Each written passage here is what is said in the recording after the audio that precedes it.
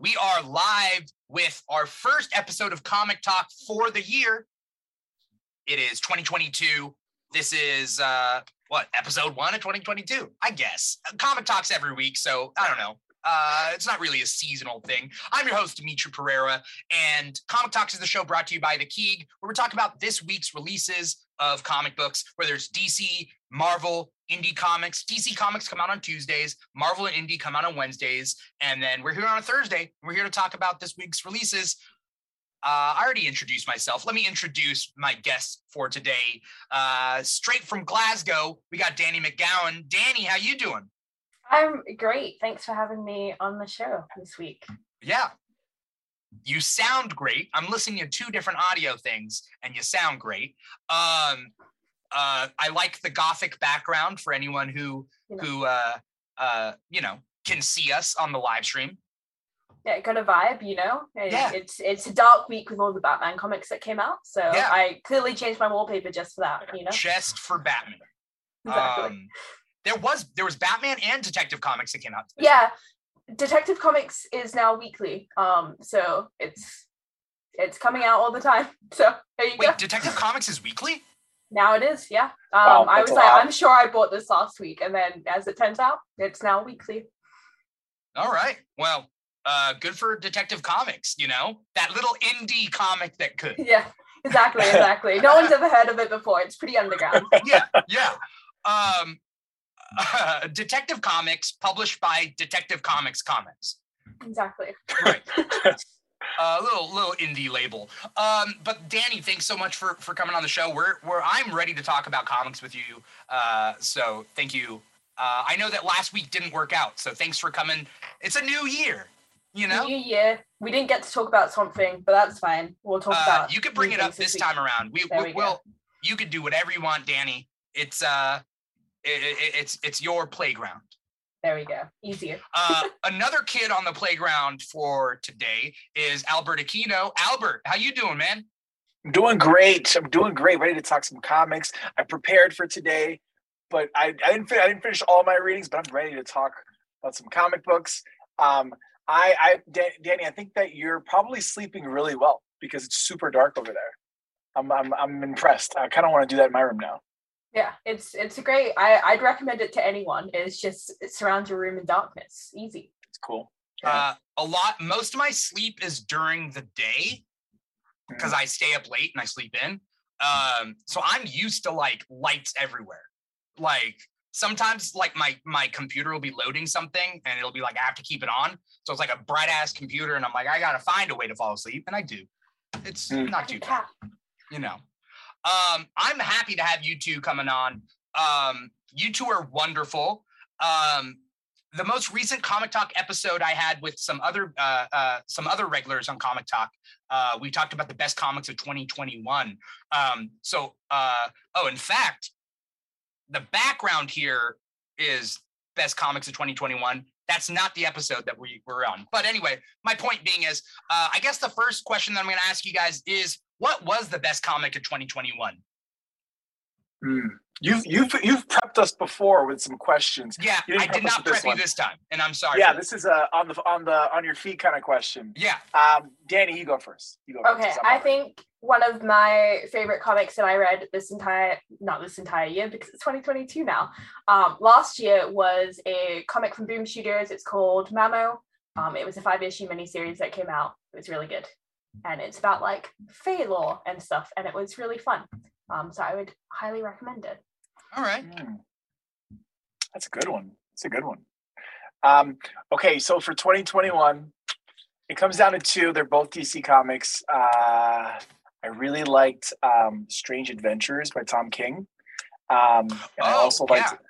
Yeah. I don't know. I've been down for that. Like I started picking it up single issue. Most people don't read those maxi series like week to week or month to month.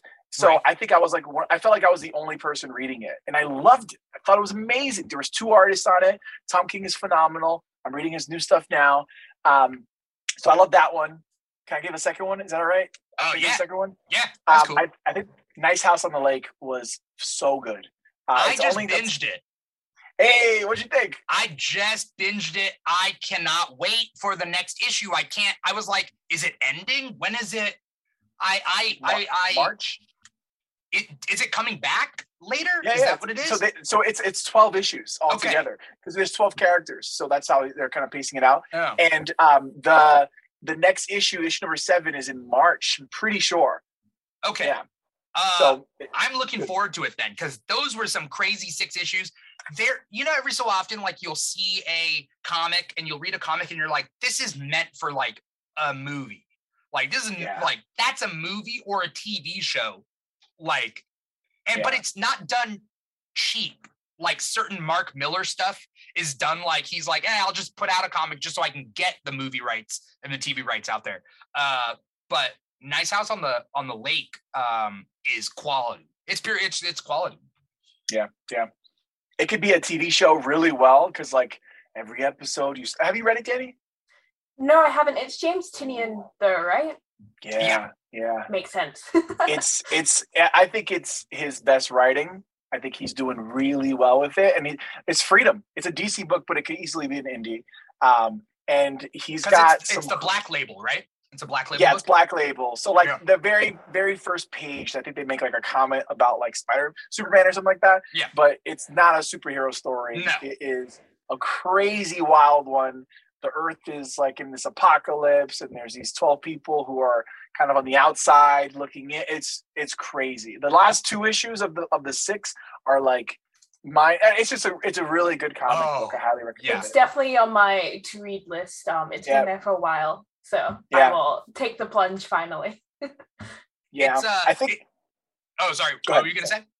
I think that like comic books are kind of like TV shows, right? Like episode. You got to wait a little bit, and the cool thing about it is you get to talk to people, but and like have theories and stuff. But honestly, that series is probably better read as a binge. Because I think that there's like 1 or 2 issues where they're a little slower and there's a lot of characters so you kind of forget over time. So it's really, really good for that like trade paperback collected edition format, I think. I'm with you there. I think I would agree. I had a lot of fun binging it, but then now I binged the 6 issues and I need to know more. And I almost to the point where I'm glad I started it now so I could binge 6 issues. But part of me is like, I wish I binged 12 issues. Mm-hmm. But also, that's just the way it works. It's great. Yeah. It's great. So I'm with you. Is it my favorite comic series of 2021? I think I put like Nightwing. I think that was just the easiest. Nightwing or Daredevil. Like we all had like top 5 lists, but that's like too much for this episode. But like I just I want to know where you guys are at. So all right. Yeah. All right. Nightwing is a great choice. That has been like phenomenal for that character. Yeah. And it's just like I think it's probably one of the best things DC has for sure. Oh, definitely. Yeah. What were you? Okay, so this week we had a lot that came out this week. A lot of good stuff. We had where am I? Here. I'm going to bring this up. I have a list here. We obviously have like classic Amazing Spider-Man 84. We have Arkham City Order of the World. Is that what it's called? We have Inferno number 4, which is definitely a big one. X-Men number 6. We have Superman Son of Kal-El number 6. We had Batman 119, I think. Detective Comics. Dark Knights of Steel, which was a crazy one. But then we had indie stuff like Panther number 1, Noctera had a special. There's a lot of stuff that came out this week, and I want to know what your number 1 picks are for this week. Okay. Very easily for me was Inferno. It was so good. It was intense. That is definitely a word that you would use to describe it. It was a great combination of the series, I think. Yeah. The question, Albert, did you read Inferno? Okay, so my question for you is, before I answer that, are we doing spoilers? Yes. Yeah. Okay, I did not read Inferno, but I'm super, super curious. So I need you to tell me. everything that happens. But my pick of the so I did not read Inferno. I'm like waiting to binge them almost. I just keep buying them, and I keep hearing all this like good stuff, and people have been telling me what's been going on. I just haven't read the last one, and I'm okay with getting spoiled. My pick of the week is Dark Knights of Steel. I think that it's so much fun. It's so fresh. I don't know what's going on. Like, I don't know what's going to happen, and it seems like a crazy war is going to happen. I love the new take on Bruce Wayne, and like his kind of conflict. Yeah, I really like that a lot. Let's take it one by one. Let's talk Dark Knights of Steel while I prep the images for Inferno. For Danny, did you read Dark Knights of Steel 3? I did read Dark Knights of Steel. It is absolutely one of the best books that is coming out right now. It is so good. Every issue I would probably say I liked this issue less than 1 and 2, but I still really liked it. So that's like not even saying anything. It's just that those first 2 were really phenomenal. It was so good. A wild ride. Now, Albert, fill me on the premise of Dark Knights of Steel, or fill the audience in. Yeah, so I think that Dark Knights of Steel, when I first saw the images and I got into it, I'm like, another Dark Knights, play from DC. Like, that's everything has the word knight in it now. And like, I wasn't really into it, but Tom Taylor's name is on it. It's Tom Taylor, right? I'm not fucking Yeah. Tom Taylor is a phenomenal writer. He's really good at making every character like relatable in some way. Yeah. There's a few pages. He's very good at that, I think. But basically, it's kind of like the Game of Thrones world. And there's 2 kingdoms that are actually 3 that are existing. But one of them is where the Kal-Els, they have taken a kingdom, or the Elves. So like Kal-El, Jor-El, and mom's mom. Laura, and also Kara's there. So Kara goes by another name, Kala. Oh. Yeah, she has a different name in this because she is not his cousin. Supergirl, and this is his sister. I didn't realize that. Yeah. So she's a princess. So yeah. Basically there's kingdoms involved, and we're basically seeing a Game of Thrones like war where there's different pieces being played, and it's surprisingly super entertaining. One of the kingdoms is led by Black Lightning, which is a character of the Storm or something, right? Yeah, and I'm like, for some reason I was like, oh, Storm's gonna be in this issue, right? She's not. But I don't know. I'm definitely like I'm going to be making a video on it once the whole thing comes out. And I've been thinking about it a lot. It just reminds me of Game of Thrones so much. It's DC Comics Game of Thrones, where anything can happen too, right? Mm-hmm. People are getting knocked out like every issue. Yeah. I'm with you that I'm kind of burnt out as far as Dark Knight related stuff, because not only does Batman get everything, like all the titles every week, like he gets multiple titles every single week. There's like 12 Batman related titles, but then also like special events. Remember when we had like Dark Knight Metal? What am I thinking of? Dark Knights of Metal, Death Metal. And then there was also Dark Knight's Metal. Yeah. And it's like, I did not like those crossover events. And so I was kind of tired of that. And then this comes out and I'm like, I'll give it a shot. I'm also not a big fan of like medieval stuff, but it is great. It's a great alternate universe, Elseworlds kind of story that, I don't know how many issues it's going to be. Do you guys know? 12. It's 12. Is it 12? Yeah. I love 12 issue stuff like that. Like, me too. Because it used to just be for trade paperback, right? So it's like, 6 issues, that's good enough, but now 12? Okay. Like, so much has happened in these 3 issues too. Yeah, and it's honestly... Oh, go ahead. Sorry, please go. No, I've been talking a lot. It's been really interesting. Actually, on the point of Zor-El, I think one of the implications there is that because Bruce's parents didn't die, Clark's parents didn't die, they were able to have a second kid. Yeah. Because they're alive. Yay. Except not anymore. But so I thought that was really cool, and the plot twist, not plot twist, but like the end page where Alfred's like, I know who you are. Yeah. That was really cool. I like that a lot. Yeah. It's been every issue's ended with a bit of a cliffhanger, and it's been great. Yeah. Well, because here's the thing though, is like in this universe, in this alternate universe, it isn't just a Elseworlds alternate universe where one thing happened differently and that's that. No, it's like everything is different. Like Bruce is Jor-El's kid. Yeah. And so Bruce has powers. Bruce is half Kryptonian in this. So as we see in this issue, he is weak against kryptonite. You know? But like Supergirl is super different. Like Zala Jor-El is her name.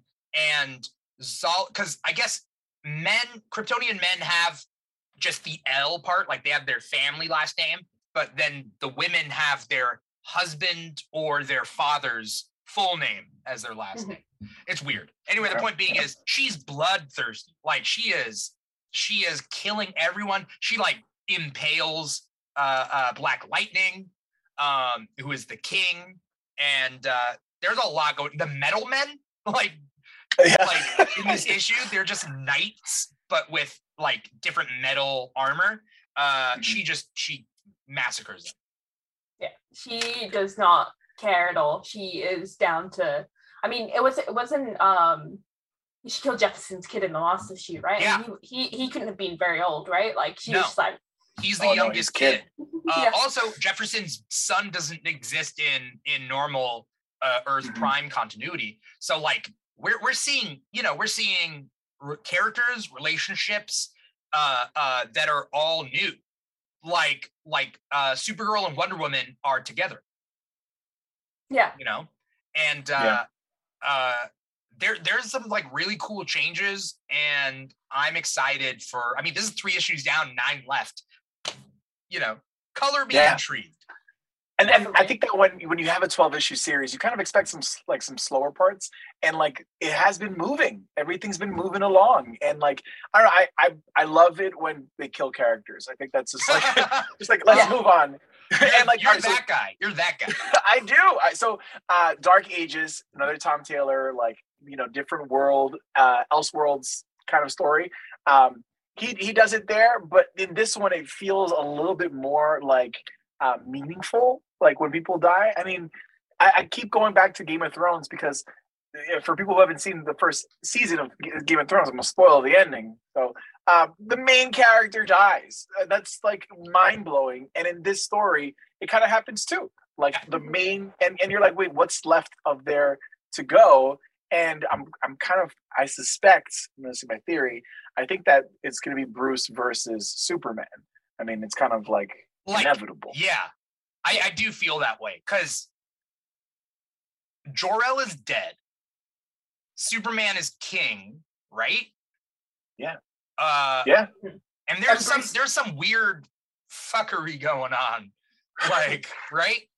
Yeah, and Bruce clearly obviously has a claim to the throne as well. Jor-El was like, I wanted you basically to be the king. And then the other thing is from the first issue, Superman is clearly sympathetic towards the magic users and is like, oh, maybe we shouldn't be killing them all. Like, maybe that's the thing. And Bruce is like, no, they must all die. So that's clearly a conflict already that we'll probably see escalate throughout the course of the rest of it. Oh, for sure. I don't want another evil Superman battle though. So, if anything, I'm fine with Bruce and Clark fighting. Well, he's not even Clark. He's Kal-El, right? He doesn't even have a human side to him. Lois and him aren't together as far as I can see. Oh, But he better be the good one then. Bruce. Right? No. Kal-El. Like, if I'm going to see Kal-El and Bruce fight, Bruce should be the bad one. I don't want another bad Superman. Okay, that makes sense. I don't think that's gonna. I think it's gonna be a bad Kal-El. Most of these stories go that way. That like the strong aliens, they don't know humanity. Who's the half human? He's the one with the values. He's the one who's connected. But he's getting bloodthirsty, right? Is he getting? I don't remember. I'm trying to think. Like, is he getting a little violent? I don't know. It was always he was always like technically the darker one because he was like the protector of the realm, right? So he took that job and was kind of like, oh, this Kal-El guy's a bit don't want to deal with that. But it's hard to say because obviously we're only 3 issues into 12. So really anything can happen over the course of the next. He's Jon Snow. That's my prediction. I think he's Jon Snow. People are going to know, oh, he's actually the rightful heir, and he might die with it. I mean, it's possible too. And I'm so excited. I love these kinds of stories. They're unpredictable. The whole feudal thing. Right. I'm like you. I'm not into that like colonial, that kind of history and like stuff. That medieval feudal stuff. Like I'm not a big fan of knights in shining armor stuff. That's just me. But this doesn't seem like that's what this is about. No. It seems like it's about like betrayal and power and like how are you going to because the Black Lightning character, like I was hoping that there'd be some more like wins on his end. No. Like dude, he channels his lightning through the point in his ship and fires it. That's crazy. It was crazy. Cool. And then he didn't work.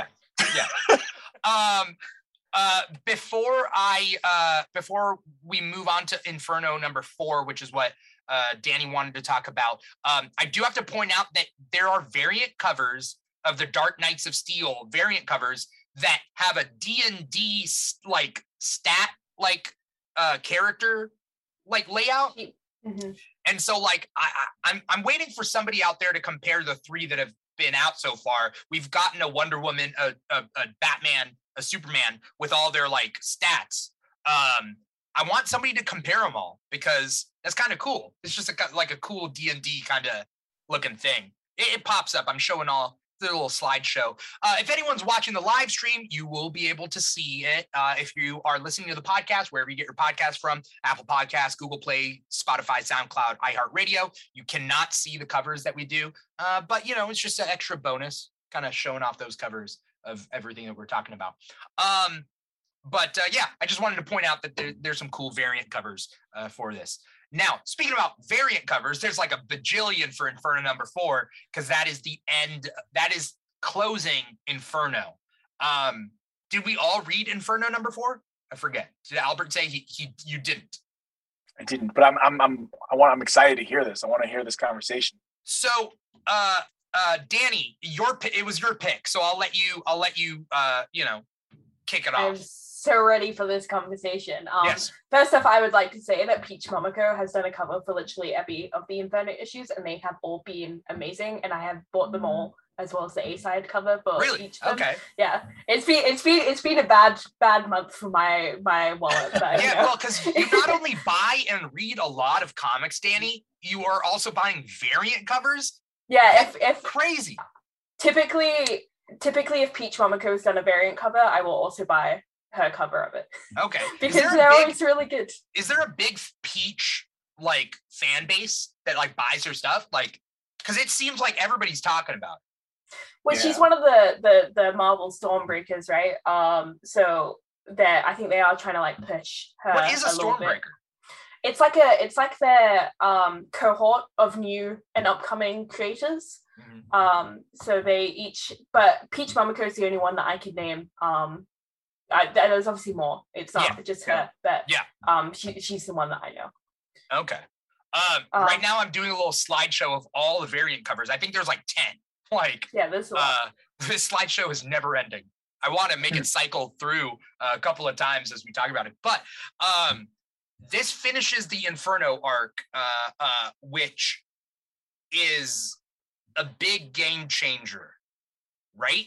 With kind of how Dawn of X and then House and Powers of X have like set up. This is that 4-part miniseries that kind of shifts the whole mutant stuff. But Danny, tell me about it. Definitely. So if you may remember, at the end of issue 3, we see there's kind of 3 scenarios that are happening. One is Charles and Eric are trapped by Nimrod and the the Omega Sentinel. And Moira is with Destiny and Mystique.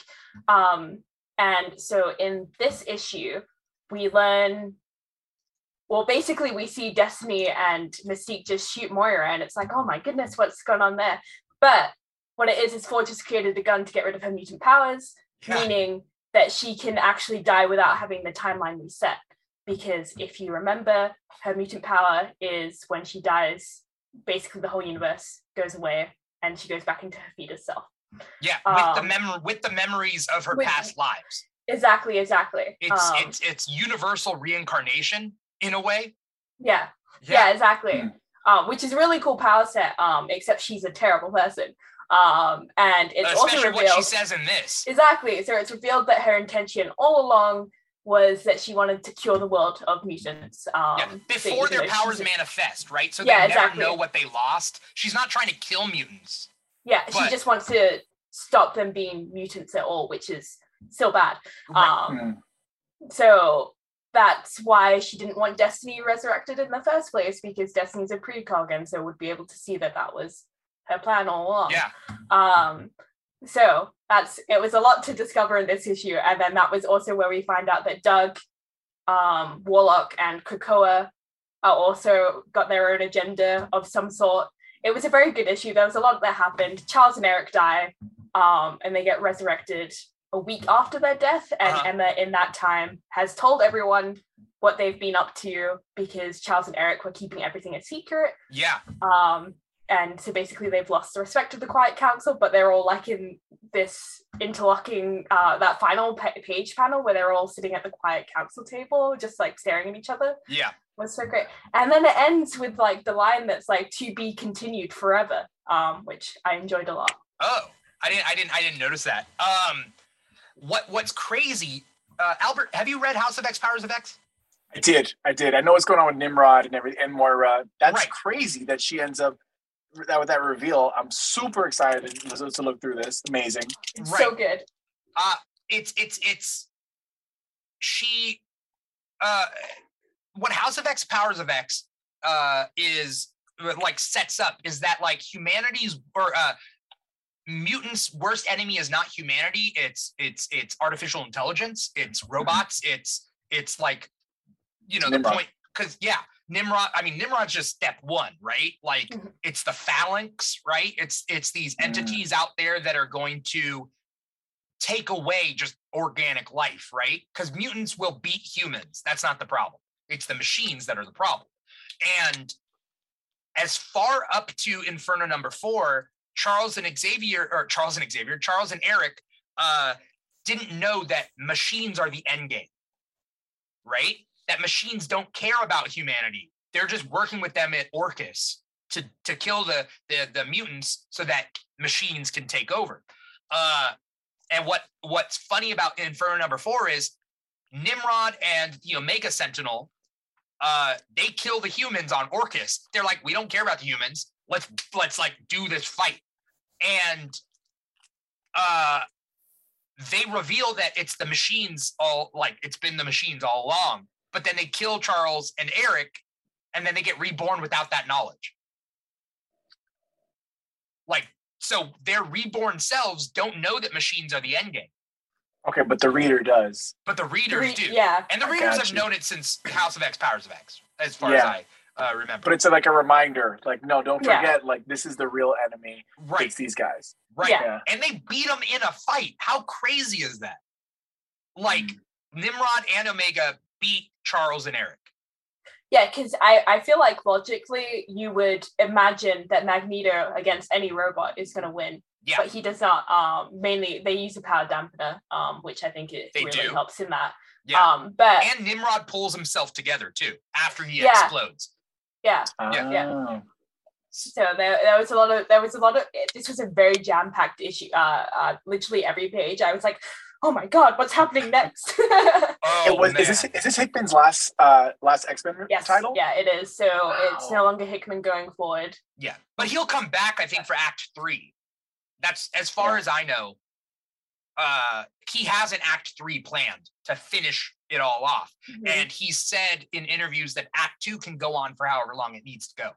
So that can just keep spinning its wheels, and then when you finally want to end it, when you're done with the stories to tell, Act 3 comes in, and we can kind of move on from here. You know. All right, so it's not permanent. This is just like he's taking a little break. He's doing independent, like creator-owned stuff. He's doing What's it called? It's a book word. It's a word that has to do. Starts with an S. Right? It's not loose leaf, but it's kind of like it's a subscription-based service. It's a new, right? It's a new thing. Oh, Substack. Is that Substack? That's what it is. Yeah.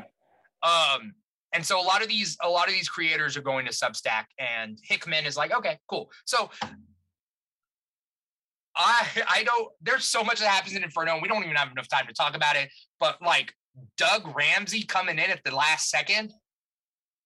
So Doug Ramsey stops Mystique and Destiny from killing Moira.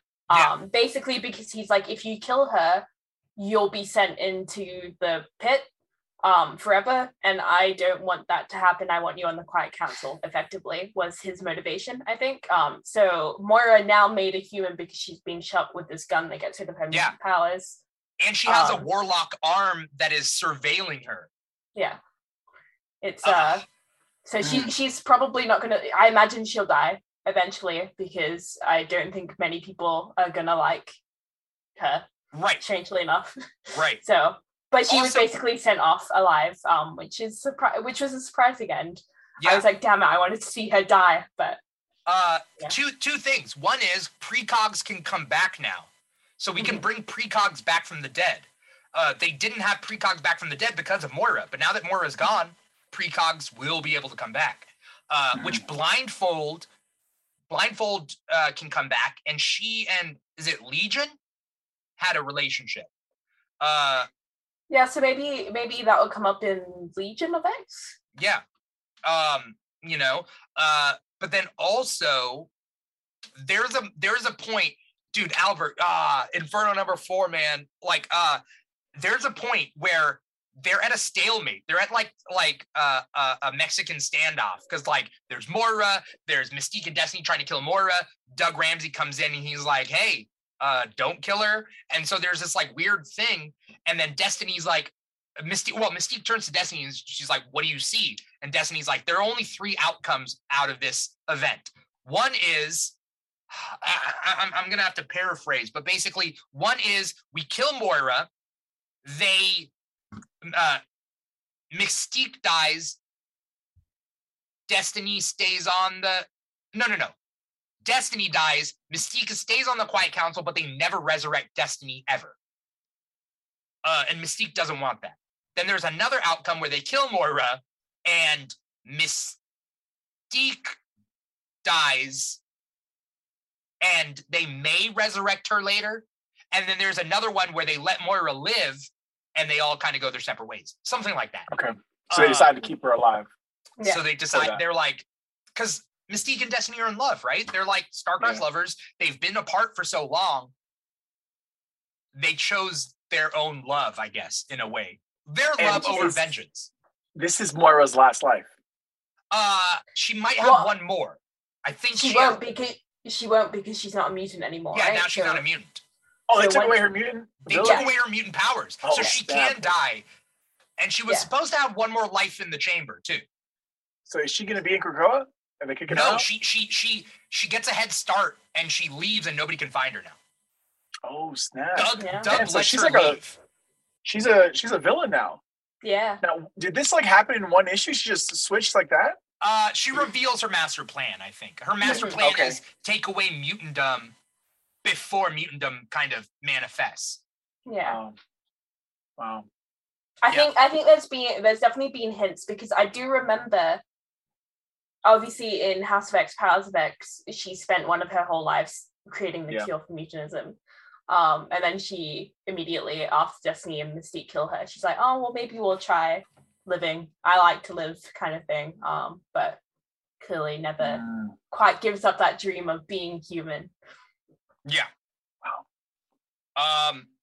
It was it was definitely intense. Was X-Men as intense? Because I didn't read X-Men. So let's talk about X-Men number 6, because I felt like in this issue they finally could move forward now that Inferno is done. Let's talk about X-Men number 6. Danny, I'll let you go.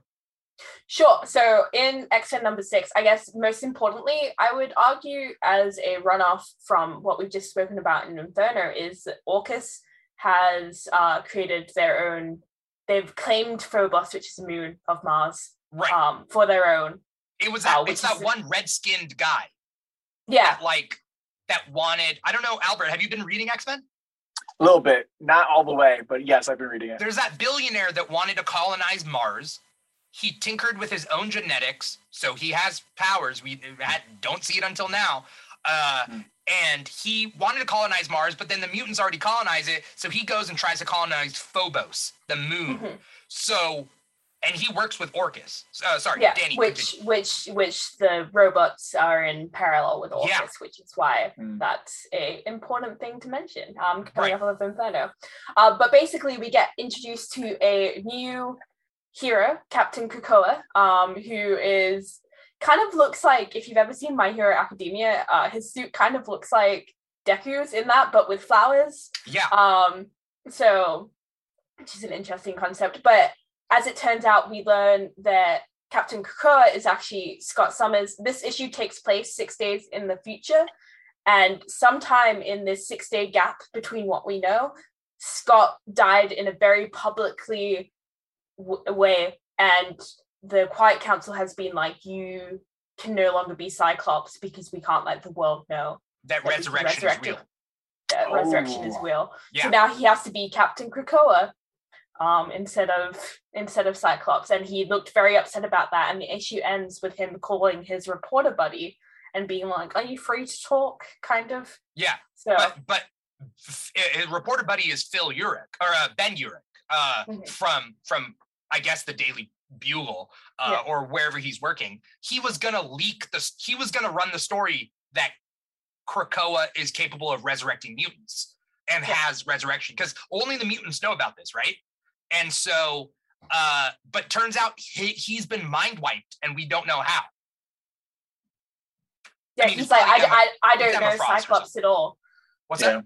When Scott's talking to him, he's like, I know your buddy Cyclops, and he's like, I've never spoken to Cyclops in my life. Yeah. So. Yeah, but they had the previous issue, or the issue before that. So there's some shenanigans going on in the X-Men universe, and I'm here for it. This is the best X-Men's ever been. This is crazy ass shit. Well, also it's been really nice because we've spoken a couple of times, Dimithri, that X-Men, the new 2021 version of X-Men that started, we're on issue 6 now, has been really slow and kind of not really gone anywhere, but with now one shots and stuff the last couple now months. It is going somewhere. Yeah. So it's very exciting. Yeah, they had to wait for Trial of Magneto to end and Inferno to end to finally be able to move forward. So they had a random Nightmare issue for October, and then they had a Polaris centric issue, and not much happened. But now, boom, baby, we're back. Yeah. That's how I feel about Nightwing. I feel like, I'm not trying to change with topics, Future but State, right?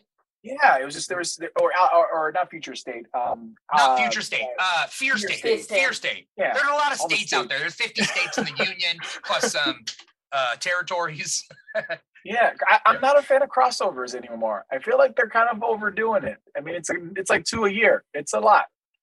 I'm a little over these.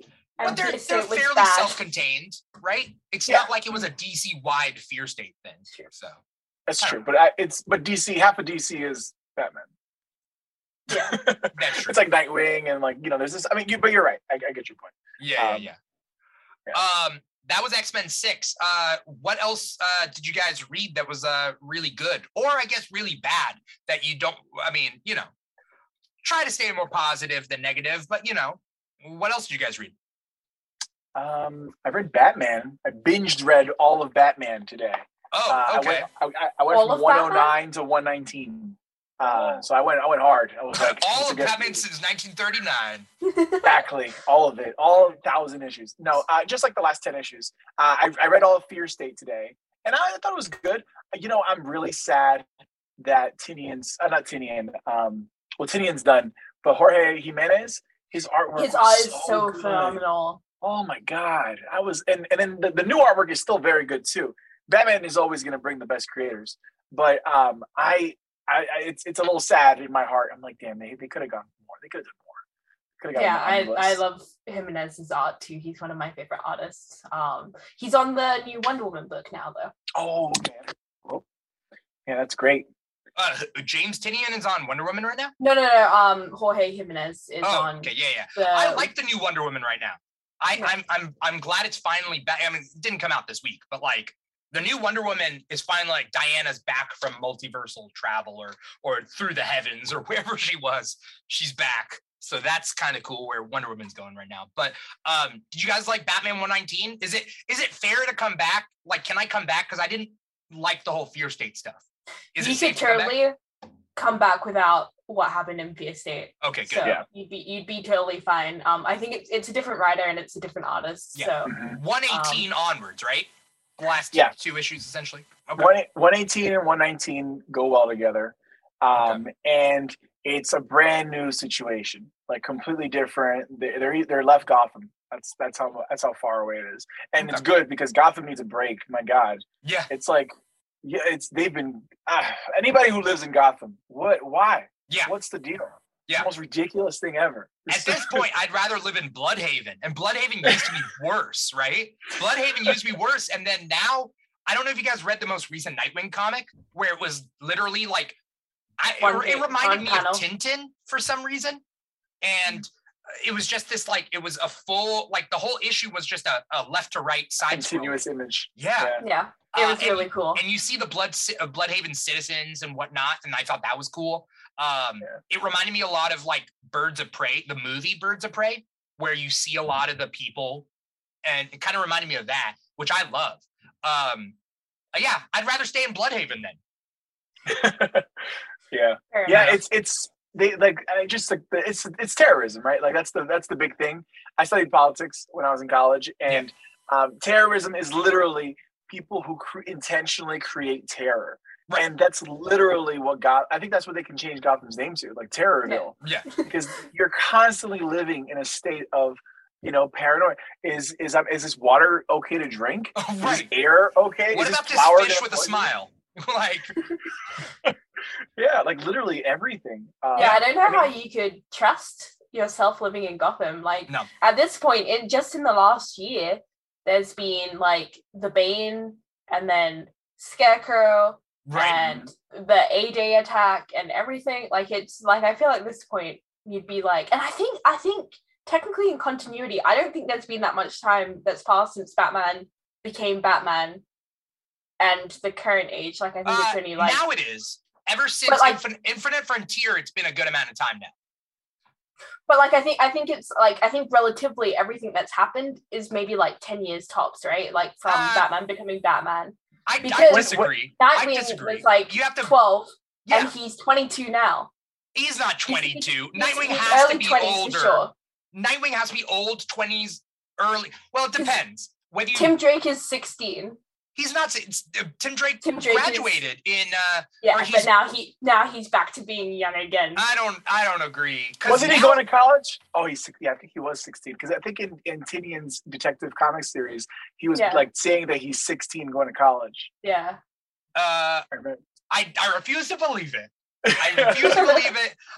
But you may be correct. I'm not saying you guys are incorrect, but I don't buy it. I don't buy it. I'm gonna make a TikTok. of what I think the ages are. But Bruce is definitely meant to be like early to mid 30s.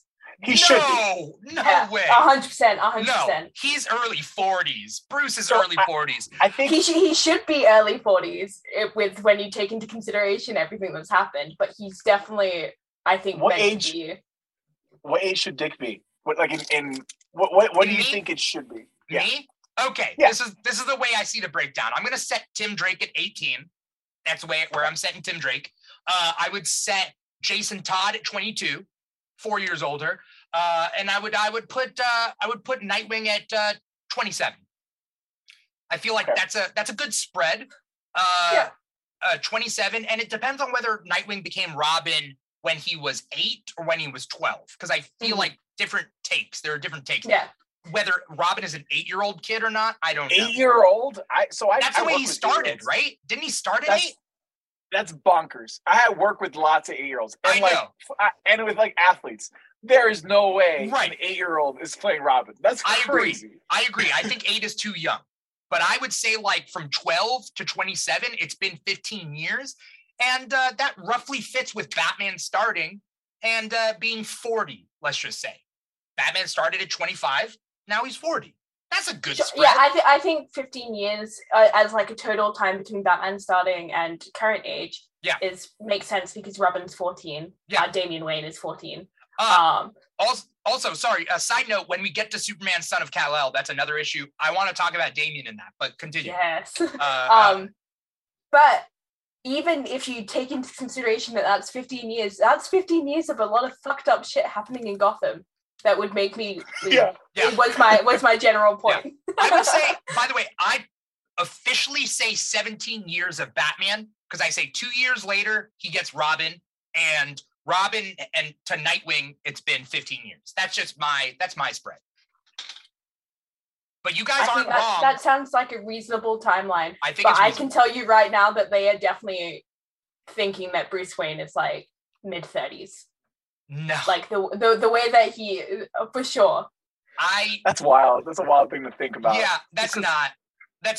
I don't buy it. Also, whether he should be is a different question completely. But I think that is the intention. I need in-text citations of them trying to pin where Bruce is, because like sometimes they I don't know. I feel like they've been drawing Bruce a little bit older these days, you know, like they know he has some age on him. It isn't New 52 Batman. It's like Batman has some age on him, you know.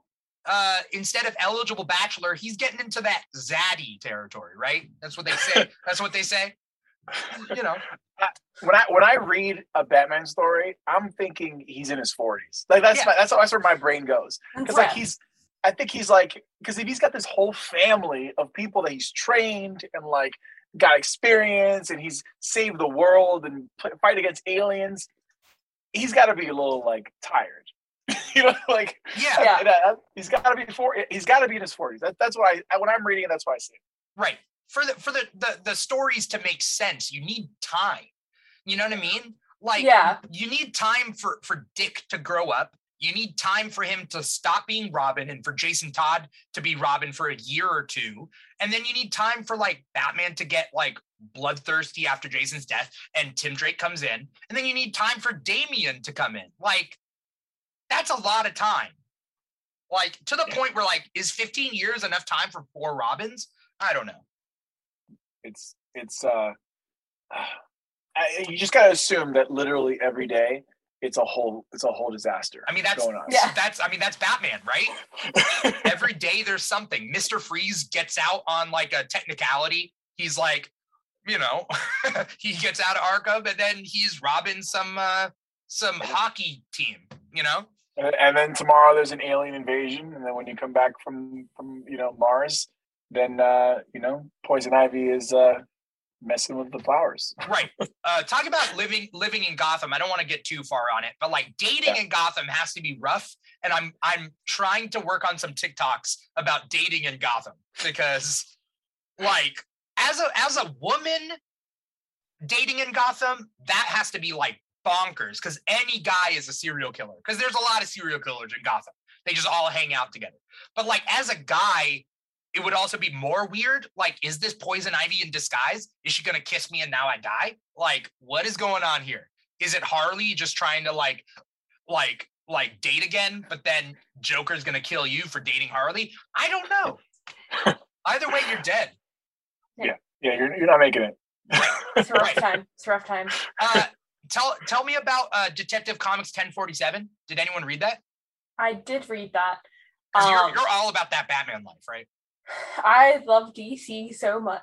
So Detective Comics, this is kind of like the start of a new era of Detective Comics. Okay. So the last week's issue of Detective Comics was Dan Mora's last issue, which was the artist Mariko Tamaki. The writer is still on it, which is a shame because I love Dan Mora's art as well. But it looks like this is no longer being a Batman book. It's a Bat fan book, similar to how it was for James Tinian's run on Detective Comics. I love that run of Detective Comics. Yeah, it's one of my favorite runs too.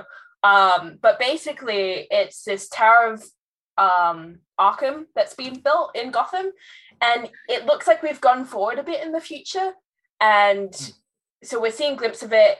Almost the entire Bat fam is involved. It's Helena, Bertinelli, Batwoman, all three Batgirls, and Dick Grayson is there too, and there seems to be a lot of shit that's going down. We don't know what's happened yet because a lot of it was Barbara being like, Dick, can you hear me? Steph, can you hear me? And then towards the end, we get more and more reveals. It was a really good issue, and it would probably be another good starting point if you're looking to get into Detective Comics. So, all right. I need to get back in. Is this a good starting point? This issue? This issue would be a good starting point because it was the end of the May Nakano stuff that happened, and like the weird Hugo Vile arc that was in Detective Comics. But yeah, so it's another fresh point. So okay. But do you think so? Like I picked up a lot of Detective Comics, and then I just like stopped reading them because I felt like it was more enjoyable reading them back to back. Just for that specifically, I don't know why, because the issues all felt very short and like quick. And also like it didn't feel like it paired well with what was happening in Batman. So I stopped picking them up. Do you think this is gonna be as good as the other stuff that DC has too? I think it'll be decent. It's hard to say because I think Mariko Tamaki, who's the writer, can be slightly hit or miss. But I really enjoyed the last Detective Comics run. But that one I do think was better if you binge read from the Infinite Frontier issue to kind of like the last issue. Again, because of all the Fear State stuff that was happening, it was kind of like, wait, Batman's with Scarecrow, but he's here with Nakata. Like, it was just, it's a weird vibe when I think both books are Batman and different important things are happening in both books. So I think it's good that it's going to become not a Batman book. I love Detective Comics being a Bat family book. Yeah. Agreed. It just makes the most sense, right? Yeah. You're not going to give like Cassandra Cain, is that her name? Yeah, Cassandra Cain. Yeah. Yeah, you're like giving her own series. That's a huge risk. Right. But throwing her in a story, especially in current DC. Current DC is not about taking risks on their ongoings. They take the risks on the miniseries, right? The limited series. Sorry, continue, Albert. Was Booster and Gold successful? Because is that doing well? I don't know. It was only 6 issues? Yeah, it might still be going. That was like one of those risks where I'm like, did it go well? I don't hear anybody talking about it. I don't know. I read it and I thought it was kind of cool the way they incorporated modern social media into Booster and his shenanigans. I didn't read the most recent issue, but I was keeping up with it. It was okay if you like those characters. Was it the best thing they've ever done together? No. Yeah. But, So we were talking about Batman. There was, did you read it, Dimithri? Which one? I haven't read any Batman lately. Other than specific characters and their, titles. Okay. The last 2 issues, the new one, I think it was 189 or no 89. 119.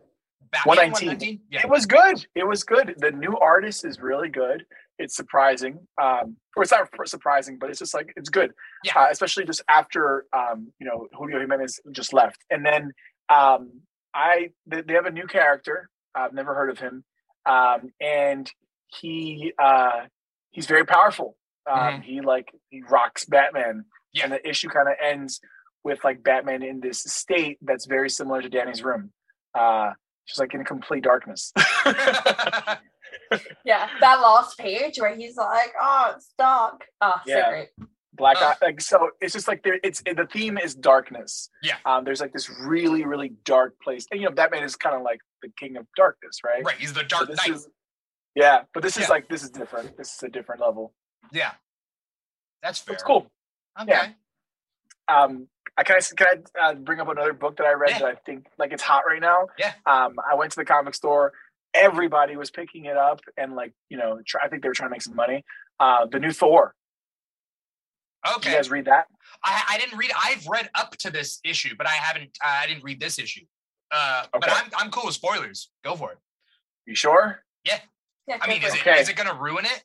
Is it? No, I don't. I think it's overhyped. I think it's a little overhyped because I check in prices and see like what are people selling these things for, because I sell some comic books too. Like if I don't want to keep a massive mountain of my comics, so I let go of a lot of them. Yeah. But basically there is a war. There's a god of hammers who stole Mjolnir and has been annihilating people. Like tons of people annihilated the people who made Mjolnir. That's right. The dwarves. They were all dead, right? Yeah. That was like last issue, I think. Yes, and there's just so many dead people like everywhere. Thor still beefing with his dad, Odin, and then we find out who the God of Hammers is. So here's the spoiler. Is it Gore? Nope. Oh, is it Balder? It's a character. You might be able to guess, actually. Is it Balder? No. Is different. It Frog? That'd be phenomenal if it was Frog. I don't know. Danny, do you want to guess before we get it revealed? I am not well versed in Thor lore, so my only guess would be Loki, which seems no, it's not Loki. That's a good unreasonable. Guess, it's a prophecy that is being fulfilled, and it's Mjolnir. Mjolnir himself? Mjolnir is a character. Yeah, okay. So it's like it's an embodiment, like an actual figure, and it is Mjolnir. That's interesting given what they built up in the Jane Foster Mighty Thor run, where Mjolnir was part of the god of storm, like the storm, the queen of storms or whatever, and like was infused with Uru, like, and that's Mjolnir. But I wonder what the story is behind Mjolnir as a god. We're all looking forward to it. Yeah. And there's so Donny Cates, I'm a huge fan of him. I'm a huge fan. I love his writing. I think he always makes these characters seem just like so much bigger and like kind of relate to them. He reminds me of like a hip hop writer. Because like it makes you like hip hop writers the rappers are really good at like making you feel rich and powerful. And I think Donny Cates has that same vibe. But he also, I think, doesn't really waste characters. But he's got a lot of stuff going on in Thor right now. He's got like the Black Winter still kind of there in the background. He's got this Thanos that's eventually going to come, who's also got the hammer with the Infinity Stones in it. Oh, and like that's happening soon. And now he's introduced a new villain, which is you say, how do you pronounce it? You said Mjolnir or Mjolnir? I say Mjolnir. Yeah. Mjolnir. Okay, but that's like a whole new thing. So it kind of feels like there's a lot going on in Thor. And I'm excited to see what happens, but I'm a big fan of his writing. I think that's going to be a interesting direction they might go in. It's been a good book, and we see Frigga really progressing because she's now goddess of the hunt or something, and she rides a big battle cat and she has a Gatling gun. So basically, in the story of Thor right now is essentially Odin and Frigga. Or Freya, depending on it's the same name but different. Anyway, they've separated, right? They're essentially going through a divorce, and they've both become different people because of it. Like Odin is like getting into like drunken bar brawls, bar fights, and like and she, on the other hand, she's gone off to do her own thing and let's be a better person and a bigger, more stronger person, but she's developed into like the goddess of the hunt or something. And so because of that, like she's buff and she's just like kind of very like badass, and she and I think that's really interesting to see how that is progressing. It's a great point. Yeah, I agree. Yeah. I think it's always great, especially like because Thor, the history of Thor is I don't know, I didn't read a lot of Silver Thor or Bronze Thor or any of that or Copper. It's just because it seems so boring, just in my mind. Like it doesn't. So it's cool to hear about these like female characters who are like have been in the background, but now they're like becoming their own and getting like some actual respect. Right. I've never been a big Thor fan up until there's a certain point where I started reading. I think it's when Asgard was above Broxton, Oklahoma, or whatever. I think it was Broxton, Oklahoma. Anyway, when Asgard was kind of floating there, and I think that's roughly when I like started getting into Thor. But I'm not a big fan of classic Thor. You know. Yeah, I'm down to read it. I'm on a reading binge with everything. So, but I've heard Jason Aaron's run is like amazing. I don't know what else to read from Thor. I'm literally Donny Cates is my introduction. Yeah, Jason Aaron is good. I'll have to figure it out. I'm sure. Like Danny said, you're not a big Thor fan. Yeah. No. Well, I mean, I don't read a whole lot of Marvel anyway, outside of X-Men. But Jane Foster's Thor run was pretty good. Wasn't it? That run. I think I've read the first couple of issues of that. So yeah. That was a good run. So yeah, definitely. Like, we'll have to do some research and figure out like what's a good place to start with Thor. But Mighty Thor was a good run. Danny, I don't know many DC lovers like you. That's awesome. Yeah. It's basically X-Men, all of DC, some other random Marvel stuff. Is kind of where my ranking too. That's my ranking too. Up until like I grew up with mostly DC and then X-Men, and X-Men is always my number one. But then it's X-Men, like most of DC. Like I'm super into like the Justice League, Teen Titans, Young Justice, Batman, obviously, like everything Batman. And then like Avengers used to just be kind of an afterthought. I used to not really care. I read the Avengers now, but I didn't when I was younger. I used to like not care. Who cares about the Avengers? Why have the Avengers when you can have the X-Men? Like exactly. That's exactly how I still feel to this day.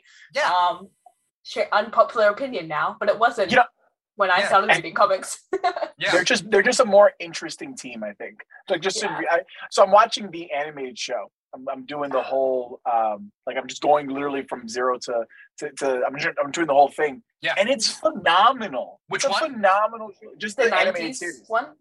Yeah, the original, the animated one with like they look like Jim Lee's kind of artwork. Wait, costume designs. Oh, we're talking X-Men? X-Men in the 90s? X-Men. Okay. Yeah, the X-Men animated. Sorry, I was at the X-Men animated show. Yeah. And it's like it really does make you feel like, oh, who does need the Avengers? Like these power sets are so beast. Yeah. Like having the Phoenix on your team, you can do anything. You just you teleport wherever you want. Right. That's the thing about X-Men. They are both more godlike than the Avengers, but they are also more human than the Avengers. Mm-hmm. Yeah. It's weird. They're just better. X-Men better. All. Like, I've been doing a little bit more X-Men content on TikTok lately, and everybody's eating it up because X-Men are just better. Yeah. They're the best. And honestly, like the whole the animated show has really pushed it really well.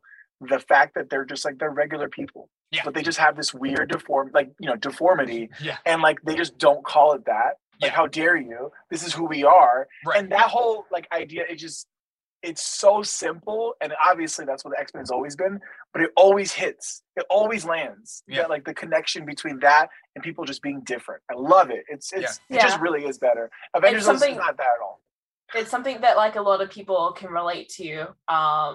Unless you're like a really rich white man in his like 40s that's like the CEO of some company, I imagine you might well be then like, you're the villain in X-Men number 6, right? Yeah, exactly. So like in that case I could understand if you were like, I can't relate to the X-Men at all, but I think most people can find like sympathy for that struggle that the X-Men so constantly find themselves in, where they're like hated by the rest of the world, even though people who are mutates are celebrated, which is such a random distinction, but it is what it is.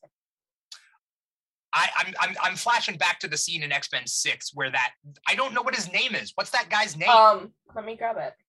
What do you mean X-Men 6? Like the comic book? The comic book that just came out, where basically the guy is like, we're colonizing Phobos now.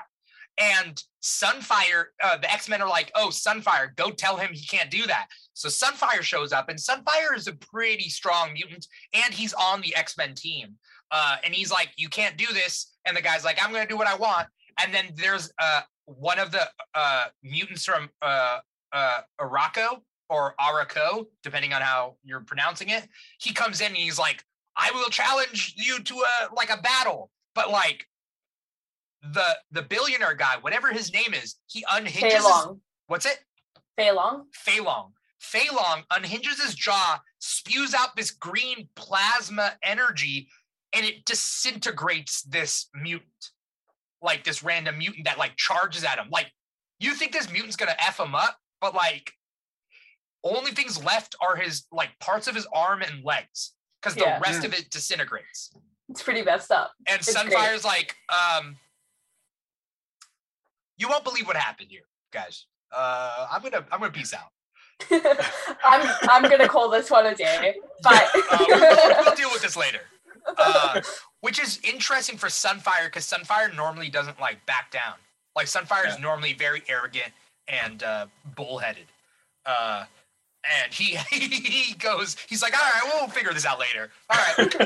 You know? Oh man. X-Men's always great.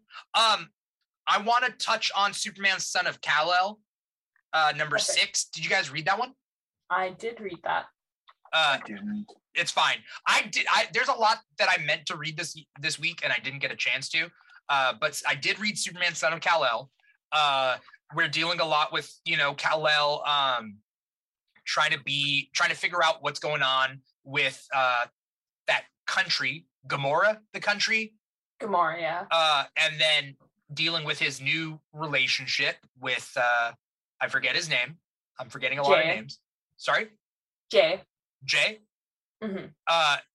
And so is it Jay Nakamura? Is that Nakamura? Yeah. And so he has his relationship, and then we see Damian pop up. The only thing I want to point out before I give it to Danny, who also read this issue, is that Damian looks aged up, and he has a new costume. So this must take place after the whatever's going on with his Robin issue.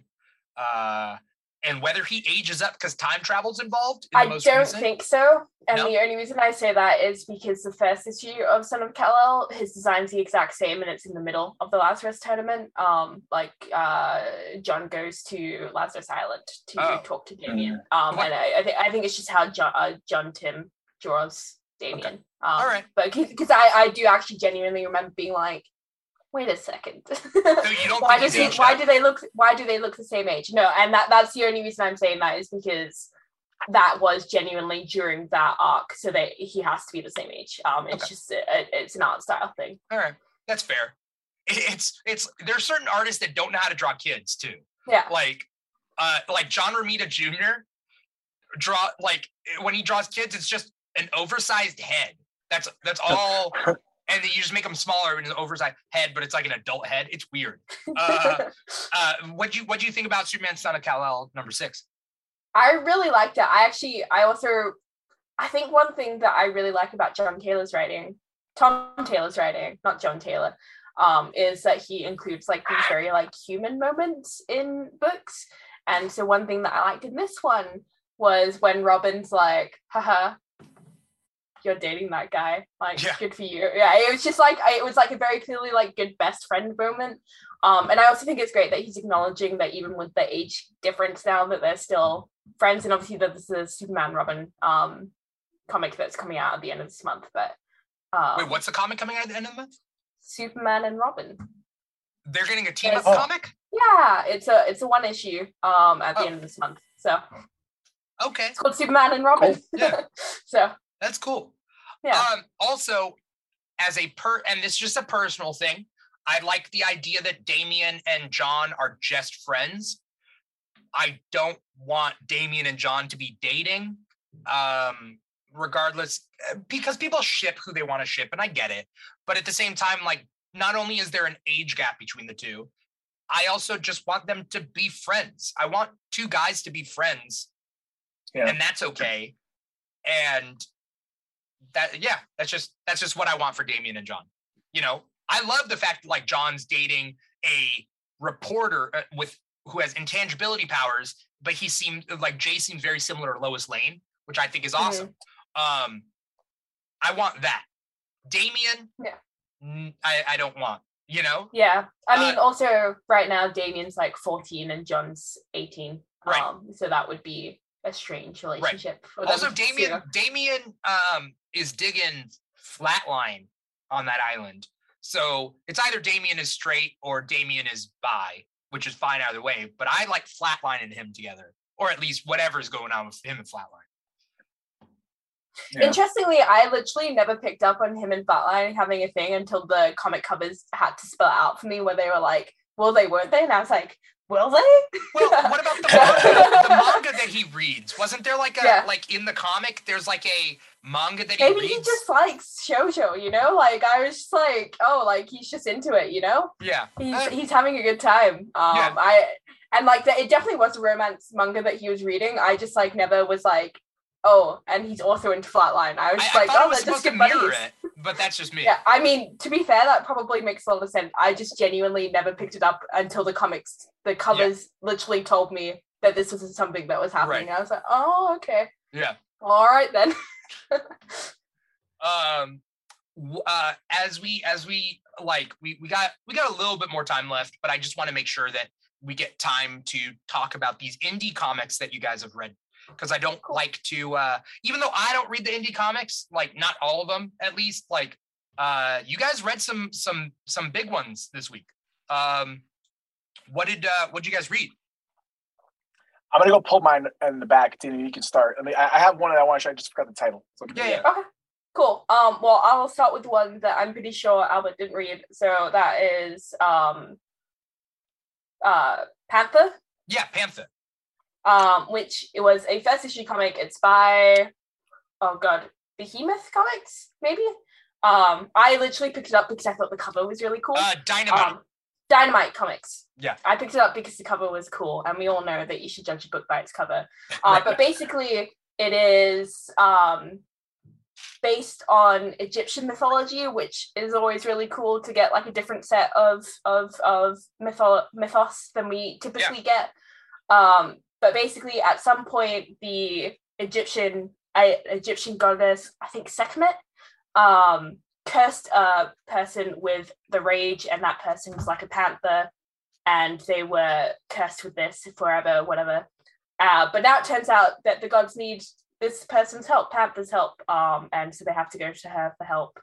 And there's like a lot of Egyptian mythology things coming, and there's like cool monsters, which are both things that I enjoy. So it was a pretty decent issue. The art style wasn't the same as the comic cover, which I was disappointed with, but it was still all right. It was a decent art style, so I enjoyed it. Just the name alone reminded me that there used to be a Teen Titans character named Panther, but she died in Infinite Crisis when Superboy Prime killed her. And she has not been spoken about since. Classic Superboy Prime. Yeah.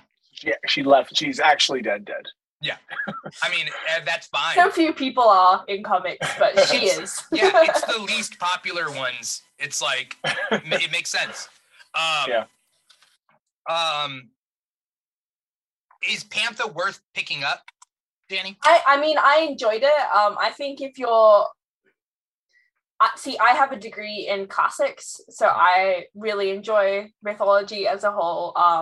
I also just really like any sort of comic, so I'm not very picky. Right. I enjoyed it. It's a glowing review from Danny. Okay. So there you go. All right.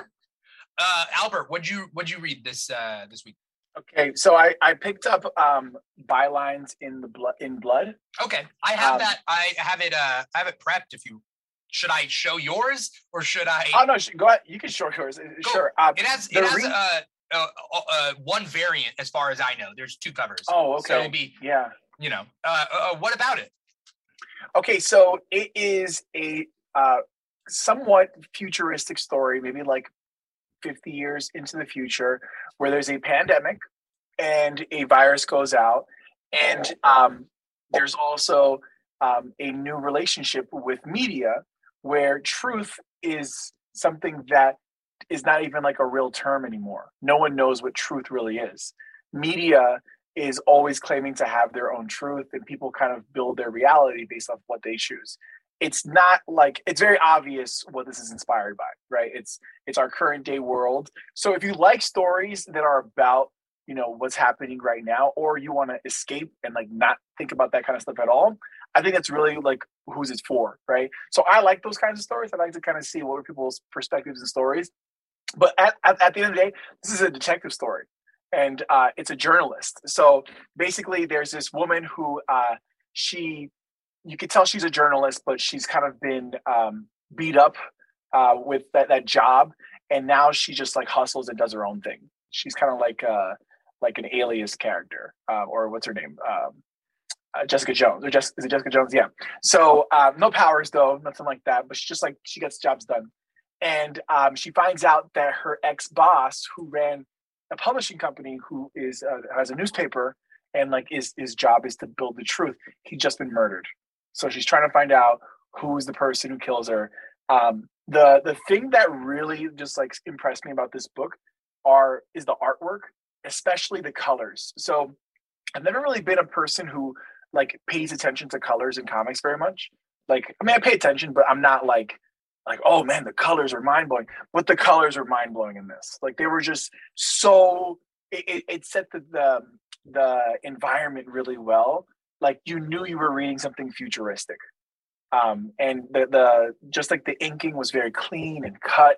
I really liked this comic a lot. I was super impressed, and it was $5, and it felt like I was getting a bargain. So, and that's my favorite experience when I'm reading a comic book, to know like this was only $4, because you know these Batman books are like $6, and like sometimes you feel like this was they got me, you know. Yeah.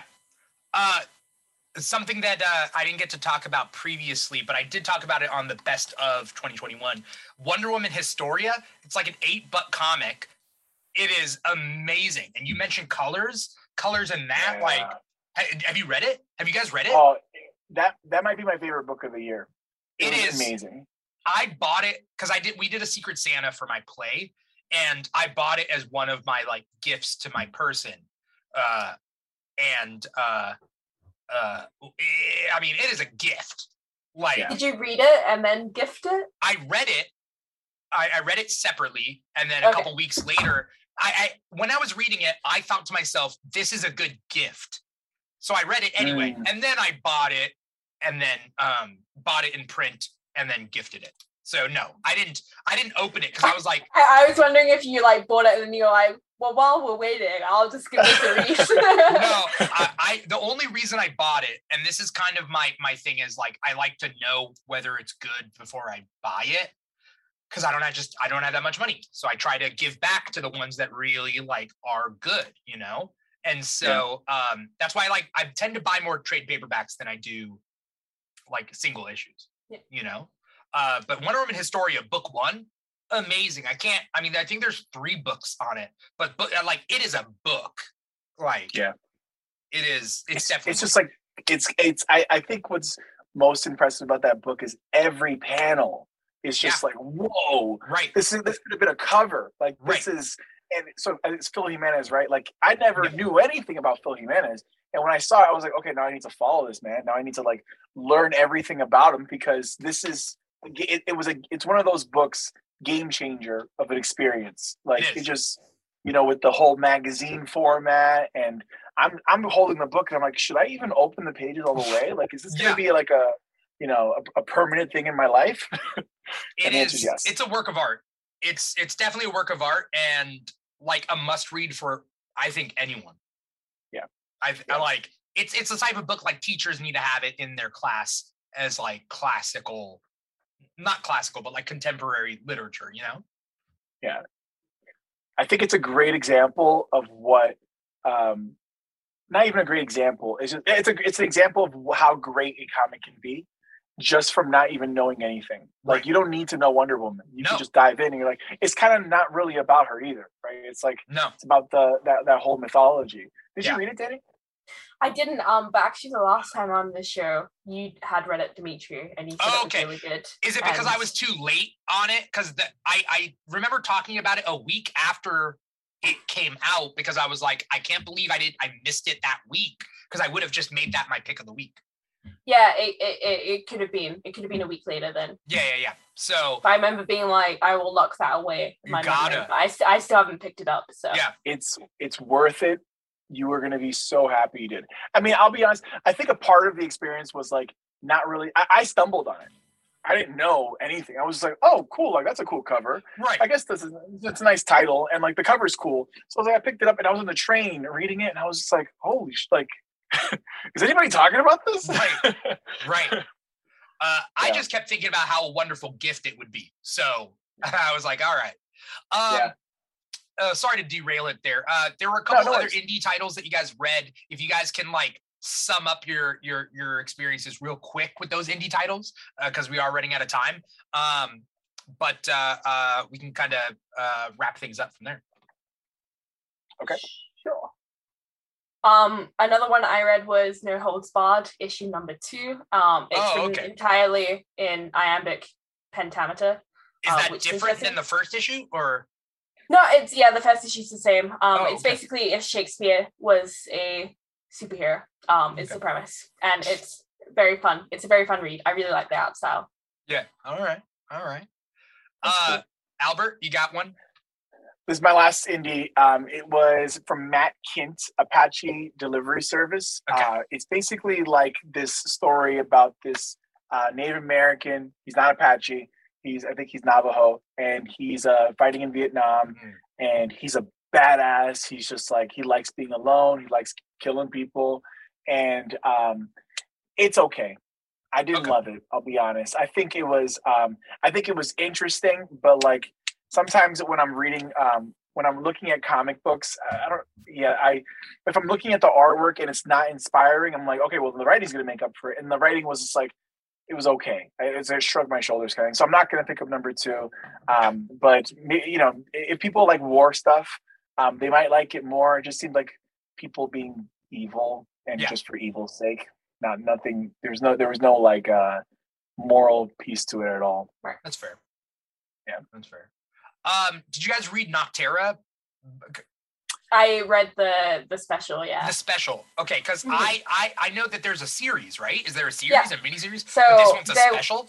So it's an ongoing series, but only the first 6 issues have come out, and then it's continuing on at the end of this month, maybe the start of next month, is when it picks back up. But basically the special was the origin story of Blacktop Bill, and also like kind of a little bit about what happened. Noctera is a world in which the sun has suddenly gone out and anything caught in no light turns into like this evil monster. So there's like all these really cool like visual stuff that has to happen. Like they use a lot of fairy lights and everything to light everything up. And there's the main character in the regular story is like a delivery driver who takes people from wherever they are to like a safe camp. It's a really great story. It's by Scott Snyder. So it's a movie. It's going to be a movie. It's being picked up for a series. And you can see it. Like it's hard to film, you know, in the dark, but this is going to be all in the dark, and it's going to be with monsters and people you love turning into zombies, but they're not really zombies. It's cool. Okay, I agree. I didn't read it yet. Blacktop but I know that I've been reading the 6-issue series. Blacktop is a terrifying character. Okay. So it's I'm super excited to read this also, just because like you could tell he's I'm guessing he's had a crazy life. Does that right? Sound right, Danny? He's an interesting guy for sure. Okay. All right. I love hearing about you guys, like when the guests come on and talk indie comics, because like I don't have time to be going through all the indie comics. There's a lot of indie comics, right? For every 30 issue or 30 series that like Marvel and DC are putting out per week, like there's 60 other issues of other something, you know? So it's good to know like what is worth picking up, like Nice House on the Lake or Stray Dogs. Those are 2 that like I started reading because you guys were like reading it, you know? Or like Radiant Black, I'm almost all caught up on. I think I'm missing like the last issue. And so good to know. If you Not like Terra, most House on the Lake, I would also suggest picking up Something is Killing the Children, which is a phenomenal series. Okay. Yeah. All right. Department of Truth is good. If you like conspiracy theories. And like it's kind of like Sienkiewicz art. It's like very like messy. And then Noctera, I think it's easy to love it. It's easy to love. Okay. It's like a Scott Snyder book, so it's like you know how he writes. Yeah. So another one that I read, it feels like it's independent. I read World of Krypton. Okay.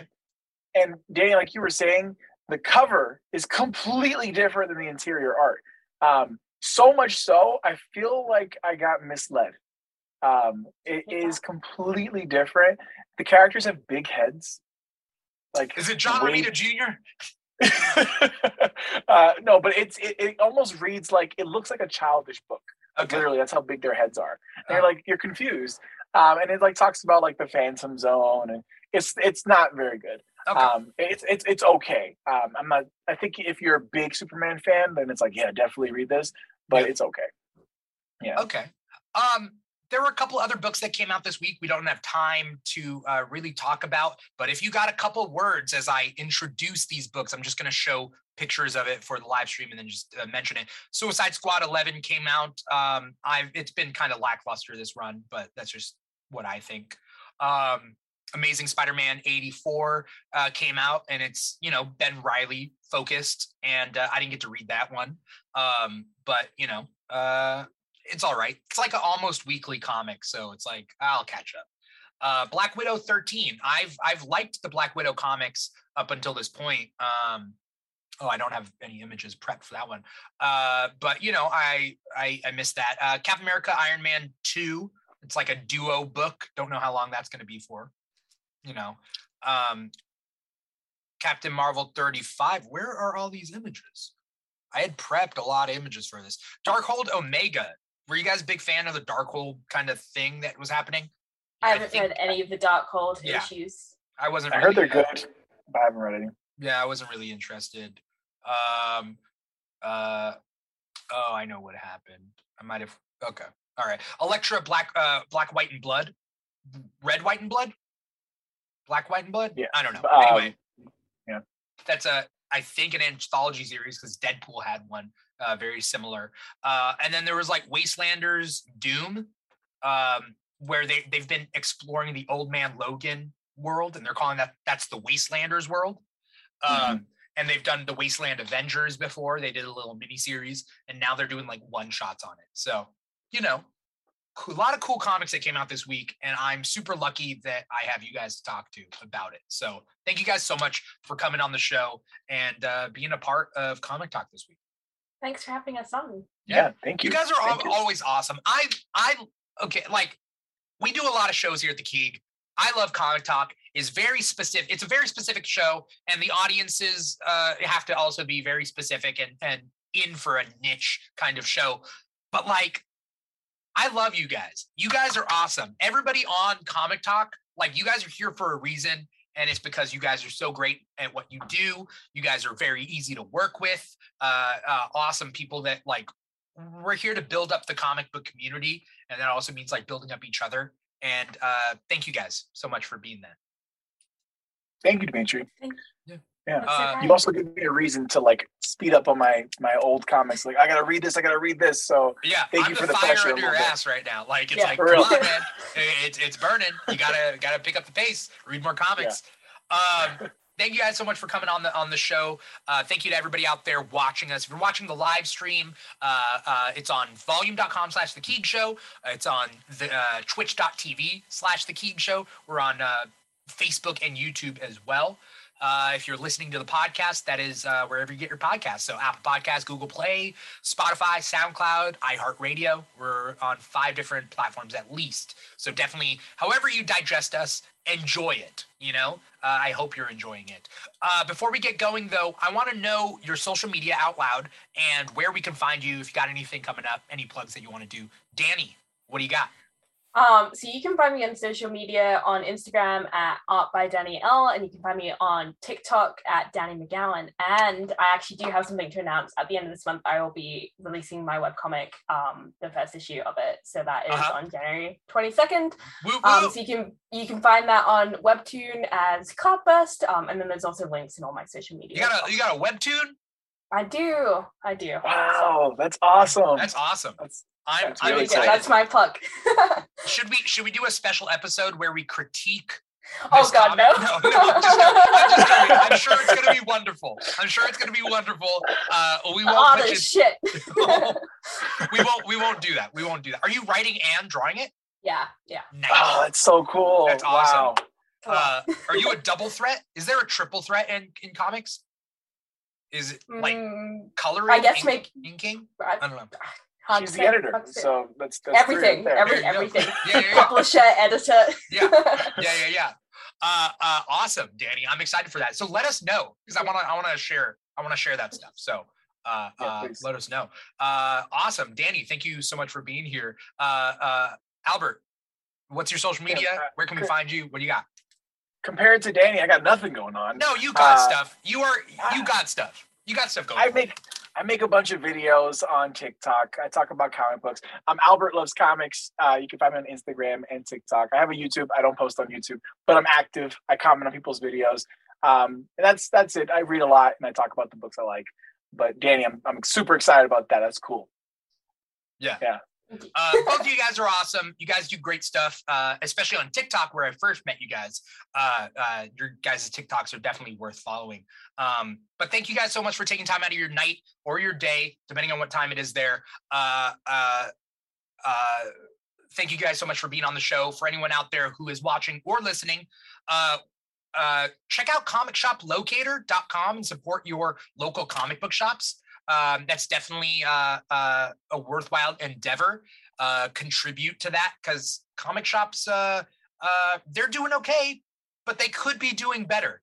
And we could have more comic shops if we start shifting our focus towards those retailers, So definitely go out and support it. Find comic shops near you with comicshoplocator.com. And then also the Keeg is trying to create a little bit more for you in 2022. We have a Patreon, patreon.com/The Keeg Show. We have at least one contributor to our Patreon right now, and hopefully more. So check it out. There's some tiers out there. We're making Keeg merchandise. If you want to be part of that, check out the corresponding tier for that. Basically, help support the show, and you'll get some goodies in return. And that, it's an awesome time to be a Keeg fan, because there's a lot on the horizon. 2022 is going to be a bigger year. So patreon.com/The Keeg Show. You can also follow us on any of our social media, which is TikTok @The Keeg Show. We got Instagram @The Keeg Show. Those are our two big ones. And we also have a Twitter @The Keeg Show. Definitely follow us there. But thank you once again, Danny, Albert, for being on the show. Thank you to everybody out there for digesting it in however, whatever way, shape, or form that you're digesting it. I'm your host, Dimithri Perera. This has been another episode of Comic Talk. Take care.